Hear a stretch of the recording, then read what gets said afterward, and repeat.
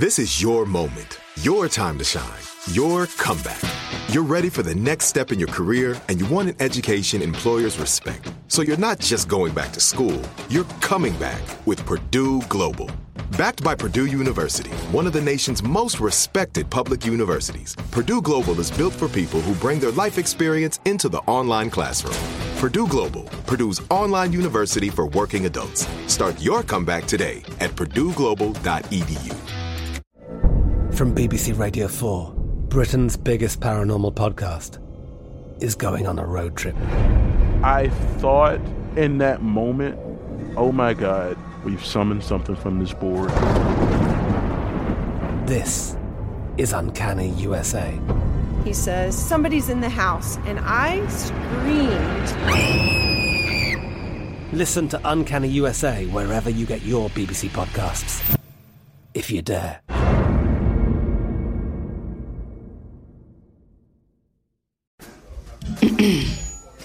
AT&T connects an ode to podcasts. Connect the alarm. Change the podcast you stream. Connect the snooze. 10 more minutes to dream. Connect the shower. Lather up with the news. Sports talk, comedians, or movie reviews. Connect with that 3-hour philosophy show.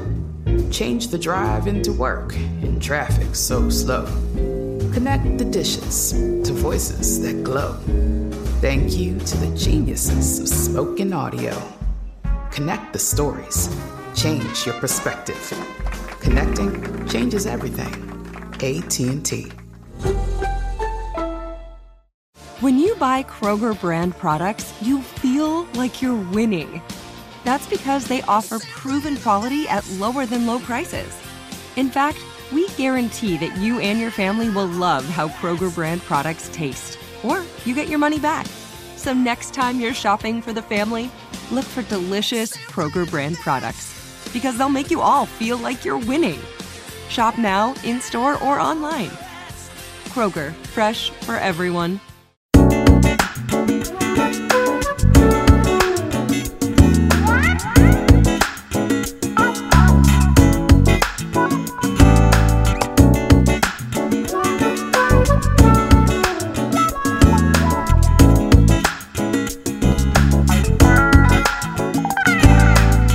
Welcome to the latest edition of 100, the Ed Gordon Podcast. Today I talk with author and activist Sister Souljah.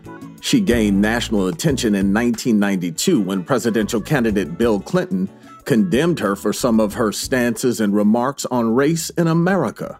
You had a rap singer here last night named Sister Souljah. I defend her right to express herself through music.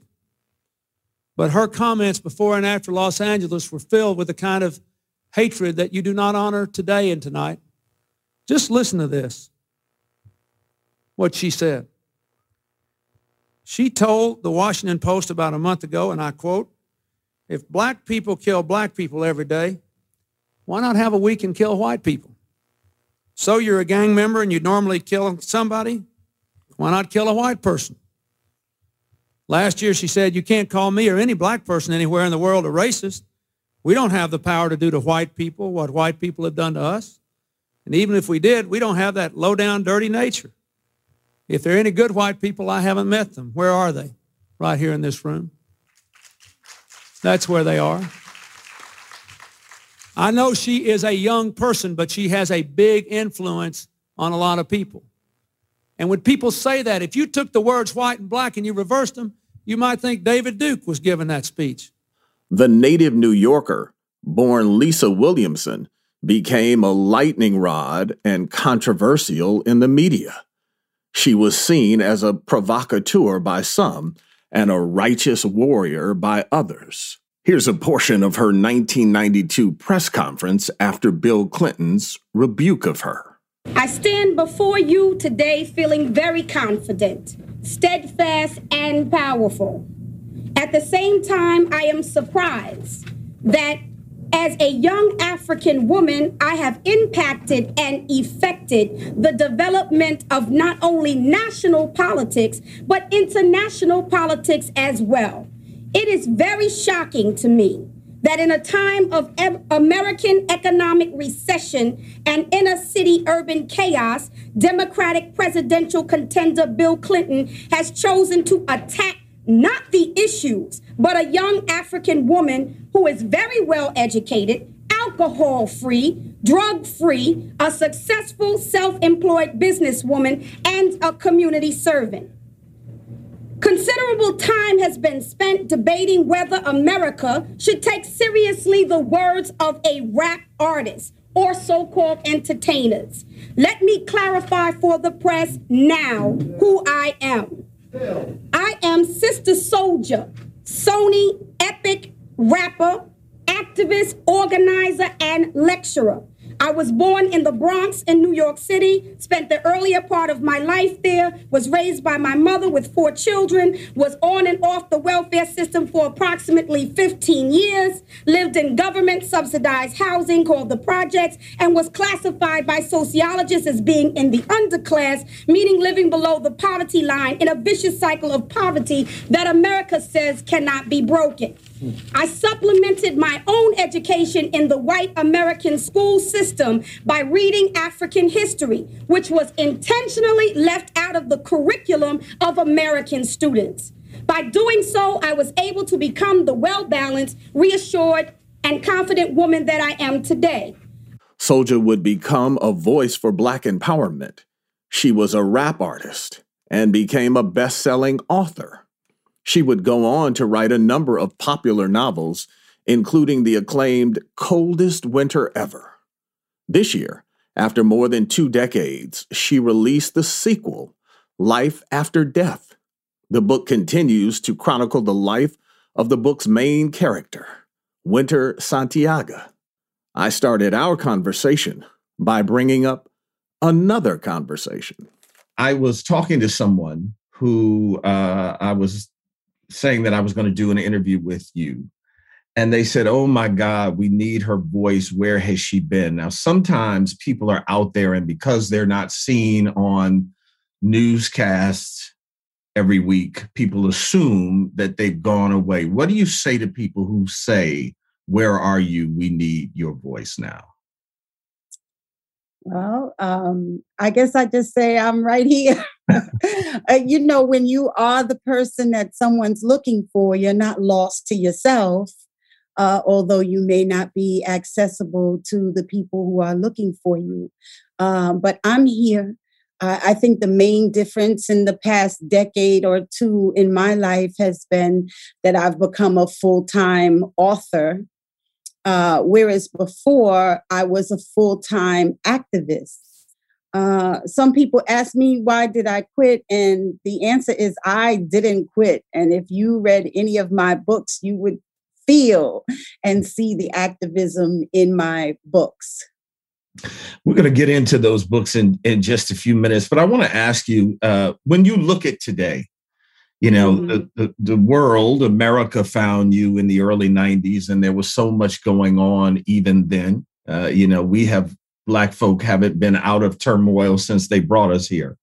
But when you look at today, what do you see in terms of the differences, maybe some of the bigger hurdles that perhaps in the 90s you thought we would have overcome them, or at least nothing else but lowered them by now that we haven't? Well, there are differences on both sides. There are differences in our own community, and then there are differences in the rest of the American population. So I'd say in terms of us, starting with us first, in the 90s, we had a whole lot of intelligent, intuitive, active voices of all ages. And that was really very important to me. I came out as Sister Souljah, and I was, a young woman, but I felt very secure by the fact that, there were so many seasoned elders whose voices were there, also providing, leadership and analysis and access, so that we could work together. I think having a movement is so important to be able to achieve a goal. I don't really believe in, and I never believed in, superhero concept that there's one person, one human being that's going to save the whole race of people. I always thought of myself as part of a movement, and that's why I call myself sister.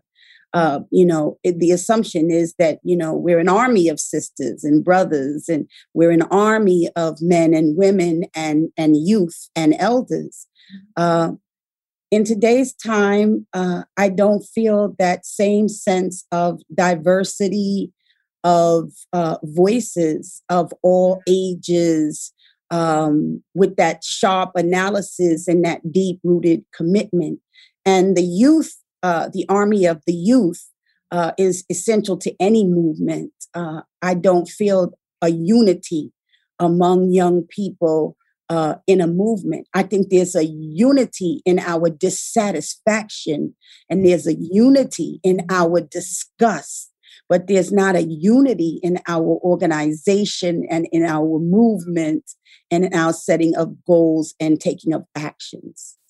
Do you think, you talk about the intellectual thought of the movement? Certainly it was there in the 60s.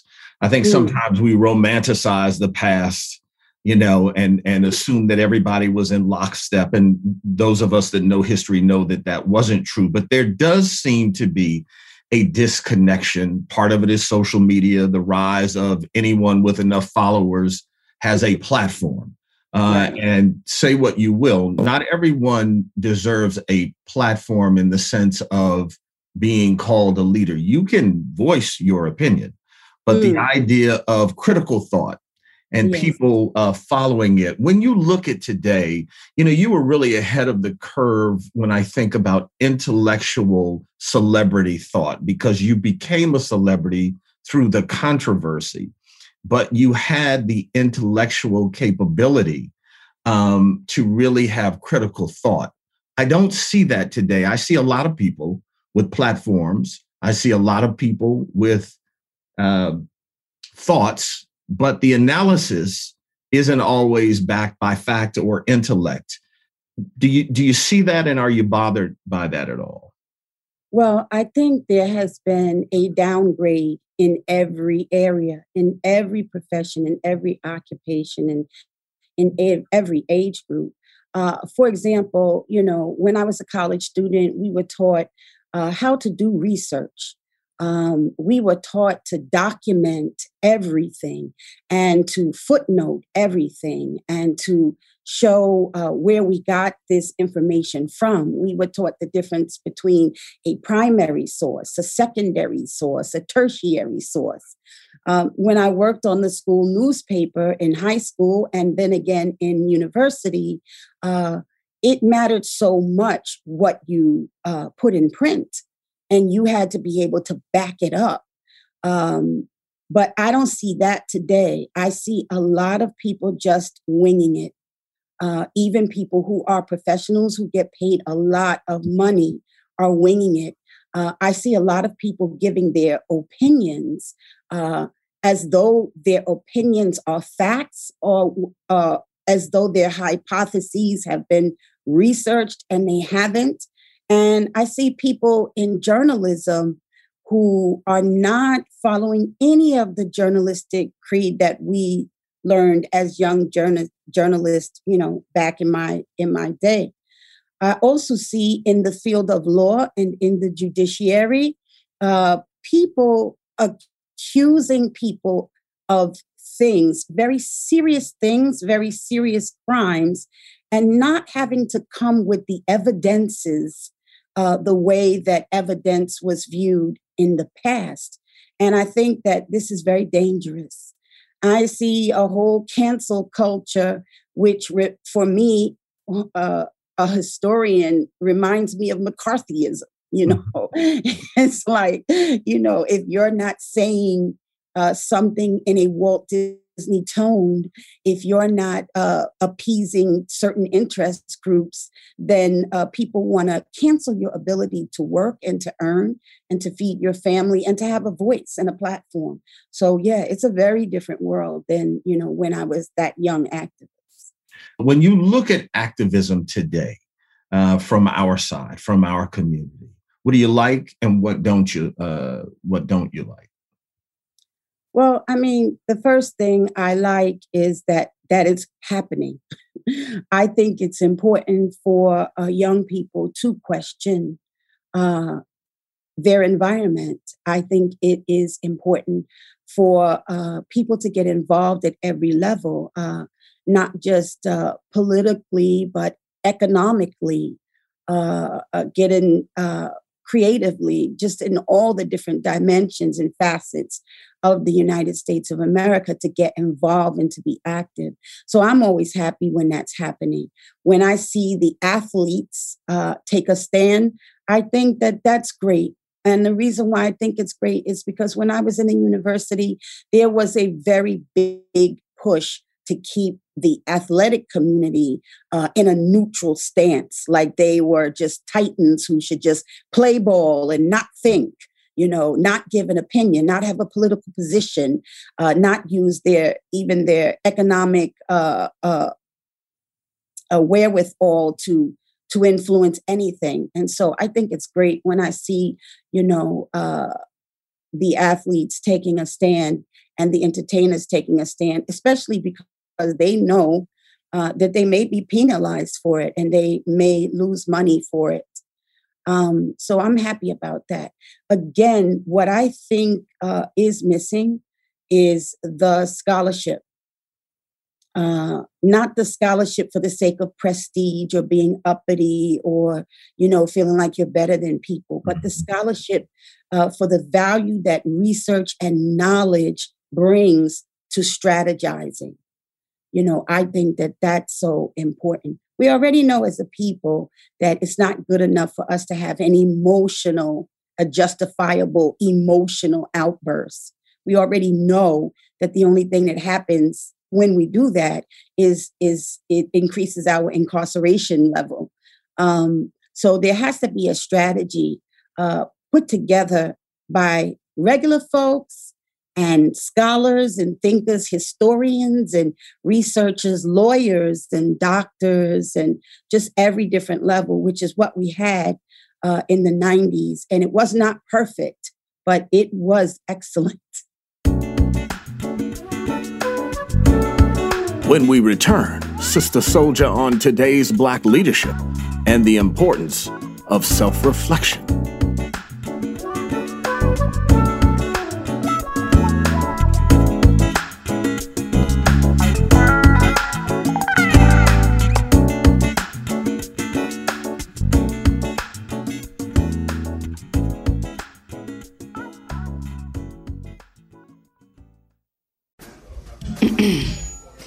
AT&T connects an ode to podcasts.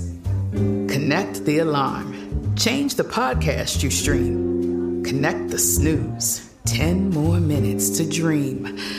Connect the shower. Lather up with the news. Sports talk, comedians, or movie reviews. Connect with that 3-hour philosophy show. Change the drive into work in traffic so slow.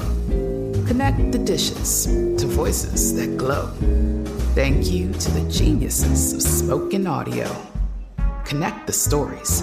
Change your perspective. Connecting changes everything. AT&T. Like many of us, you might think identity theft will never happen to you. But consider this. There's a new identity theft victim every 3 seconds in the U.S. That's over 15 million people by the end of this year, equal to the populations of New York, Los Angeles, and Chicago combined. Even worse, identity theft victims often don't even know they're victims. That's why LifeLock Identity Theft Protection alerts you to identity threats, even the ones that don't show up on a credit report, like data breaches, fraudulent bank transactions, loan and credit card applications, and crimes committed in your name. If your identity is stolen, your own dedicated LifeLock U.S.-based restoration specialist will work to fix it. LifeLock protects you in ways that you simply can't on your own. Join now and save up to 25% your first year at LifeLock.com/news. That's LifeLock.com/news to save up to 25%. Identity theft protection starts here. I'm Katya Adler, host of The Global Story. Over the last 25 years, I've covered conflicts in the Middle East, political and economic crises in Europe, drug cartels in Mexico. Now I'm covering the stories behind the news all over the world in conversation with those who break it. Join me Monday to Friday to find out what's happening, why, and what it all means. Follow The Global Story from the BBC wherever you listen to podcasts. This is it. Your moment. This is your time to make your comeback with Purdue Global. When you come back with a Purdue Global degree, you create opportunity for yourself, your family, and your future. It's a degree you can be proud of, a degree that employers will trust and respect. Purdue Global offers working adults like you over 175 flexible degree programs to meet your specific career goals. These include associate, bachelor's, master's, and doctoral degrees and certificates. Purdue Global degree programs range from nursing to business to communication and more. Whatever your interest, we have the degree that will move you forward. You have the knowledge, you have the experience. Now it's time to get credit for the work you've done and earn the recognition you deserve with Purdue Global, Purdue's online university for working adults. You know you're worth it. We do too. So don't wait another second to get the degree that will take your career to the next level. Start your comeback today at purdueglobal.edu. There was always a sense of grading, if you will, quote unquote, Black leadership, traditional leadership, because the definition of leadership really is in the eye of the beholder, I think. But when we characterize it as traditional, I think we all can get a sense of what we think that is. The civil rights organizations, the church leaders, et cetera, down the line. We've seen a diminishing of that, I think, to a great degree. As I said, as social media moves and media itself moves, there are emerging leaders, justified or not, who take up a lot of the playing field. What do you think about traditional Black leadership today? Leadership to me has always been a bit contrived, meaning there are gatekeepers that lock certain people out of having a platform, a microphone, having access, being covered. There are people who get whitelisted, which people normally say blacklisted, but there are people who get whitelisted. And so the population doesn't have access to their voice. Some people some leaders just disappear and people say, where are they? What happened to them? But they don't have access. They're whitelisted and they can't, nobody is going to cover them or bring them into your home through the media. And that's the bottom line. So whenever a leader is too sharp, too intelligent, too sincere, too moving, too passionate, too strategic, you will see a blackout that happens, a whiteout that happens on that leadership. And interestingly enough, a lot of the Black people in the media in so-called high positions participate in that whiteout of those individuals. So how I see the leadership now is I see everything now as people being more lazy, not wanting to think too hard, not wanting to study too hard, not wanting to read too many books, not wanting to get out there and organize. When I was young, there wasn't a place that I wouldn't go to. If there was a willing ear and a willing heart, I'm going there. I wasn't afraid of the projects. I wasn't afraid of the hood. I wasn't afraid of the people. And I knew that if you came with love to people, you would be greeted and received with love. And if you came with information, if you didn't talk above the heads of the people and you broke it down and made everything digestible and comprehensible, then comprehensive, then the people would accept it and learn from it and grow from it and thrust forward. So right now, I don't see that. So it's just there's just a big difference. I think also in the 90s, there were just so many dynamic traditional leaders, like whether or not you agreed with whether they were militant enough or forceful enough or, self-sacrificing enough, they were still dynamic voices. The same way you have a difference, they had a difference in the 60s between Malcolm X and Martin Luther King and Eldridge Cleaver and, Angela Davis. And, there were differences in their agenda, in their message, in their delivery, in their activism. But just the fact that you had all those voices and all of those minds and all of those options in the ear of the people made it a dynamic era, Yeah. How important do you think traditional leadership in our community is? I mean, I think about some who will suggest that we have a lot of leadership today. It's not just in the traditional form. There were people who sprung up from, the Ferguson protest, and we can go down the line. How important do you think it is to keep those traditional voices? It's important to keep the voices that are the voices, to me, of people that have a certain scholarship, a certain understanding of the dynamic. Because if you don't have that understanding, then you may become popular, but you may mislead people, or you may disappoint the people. So the scholarship is important. The honesty is important. The ability to sacrifice and to know that even when you're leading the people, there's going to be some pushback. You're going to get isolated. You're going to get penalized economically. You may lose some days, days where you are incarcerated unjustifiably, God forbid. There are all these things and consequences. And I think that that's what causes the kind of dissolving of traditional leadership. It really is a tremendous job. And it's, I think if you are a person who is grateful to God and you believe that God is your protection, you can keep doing that job. But if you were waiting for the thank yous from the people or the support from the people or a paycheck from the people, then you probably would be disappointed and silly for waiting for such. I was looking at some of your recent interviews as I was getting ready for this. And one of the things that you said that I found very interesting, because this doesn't always happen, is you suggested that there was a need for self-reflection that you have grown from the sister soldier we met in the early 90s to who you are today. Give me a sense of your journey of self-reflection of late and where you are versus where you've been.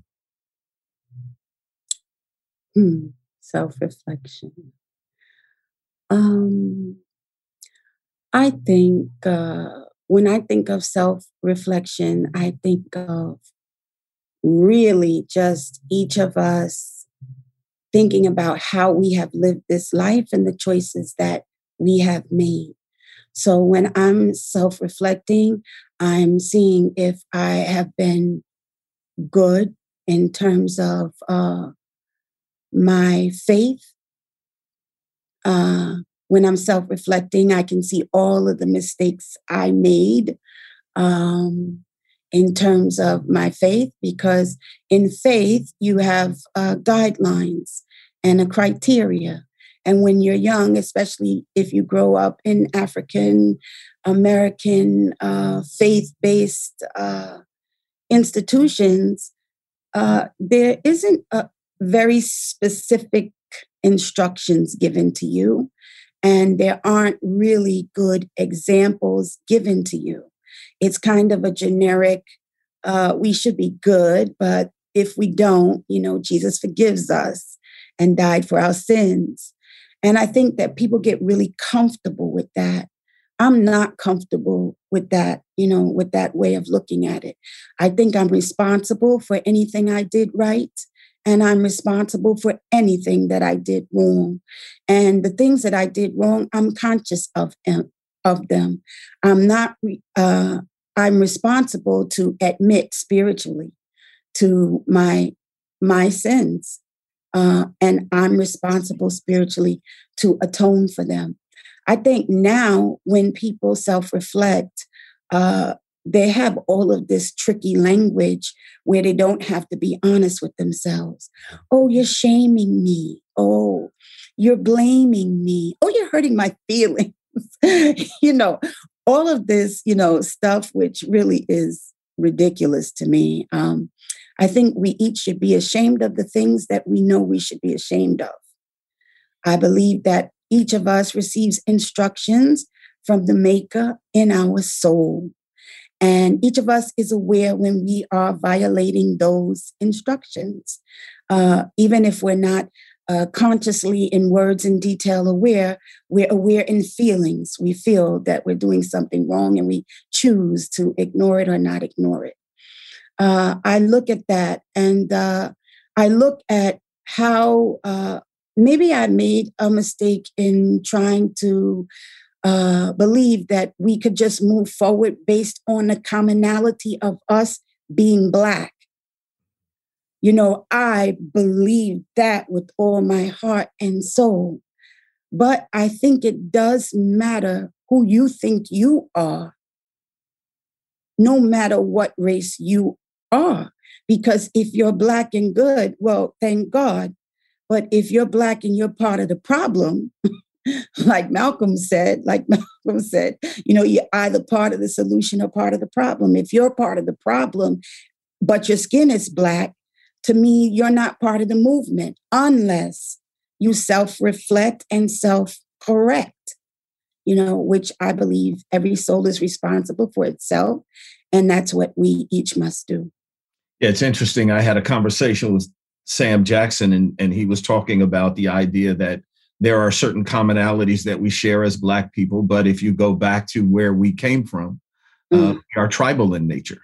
And so the idea of being monolithic in everything we do and say and feel isn't even who we are at our core.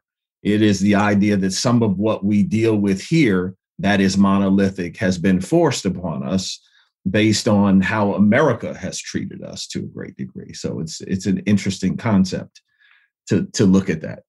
Yes. Well, America has always had a race problem. And America sees things through race first. There are other societies where class is more important than race. And I'm not saying that's a good thing. I'm just saying that's a difference. Mm-hmm. But America will always look at everything racially. And it places quite a burden on people of color. And the darker your skin is, the heavier the burden is. And even if you are a good person and a beautiful person and an honest person, if your skin is Black, you have a bigger burden. And the lighter your skin is, the lesser your burden will be in terms of race, which is center stage in the United States of America. So I don't want to be in the chorus of people who are saying that racism no longer exists.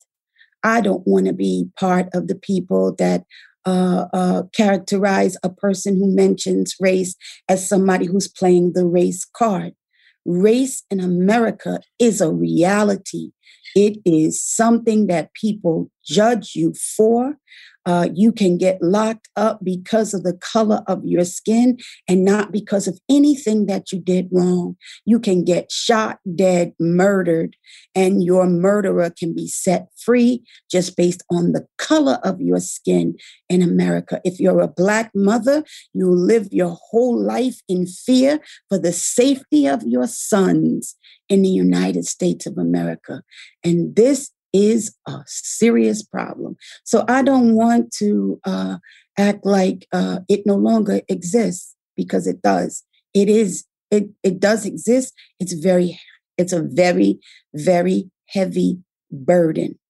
Yeah, it doesn't escape us at all. And sadly, I have been this light my entire life, and there is a certain burden that light folk carry within our community. Yes. Needing to prove yourself to be Black enough for some of us. It is a sad state that we find ourselves in as relates to race in this country. Even, in our house.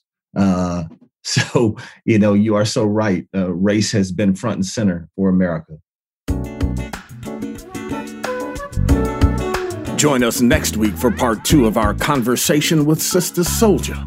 We'll talk about her prolific writing career, the impact her classic, The Coldest Winter Ever, had on a generation of readers, and what she wants people to get from the sequel, Life After Death. I wanted Life After Death to cause self-reflection for every individual and self-reflection for every nation. So join us next week for part 2 of our conversation with Sister Souljah. 100 is produced by Ed Gordon Media and distributed by iHeartMedia. Carol Johnson Green and Cherie Weldon are our bookers. Our editor is Lance Patton. Gerald Albright composed and performed our theme. Please join me on Twitter and Instagram at Ed L. Gordon and on Facebook at Ed Gordon Media.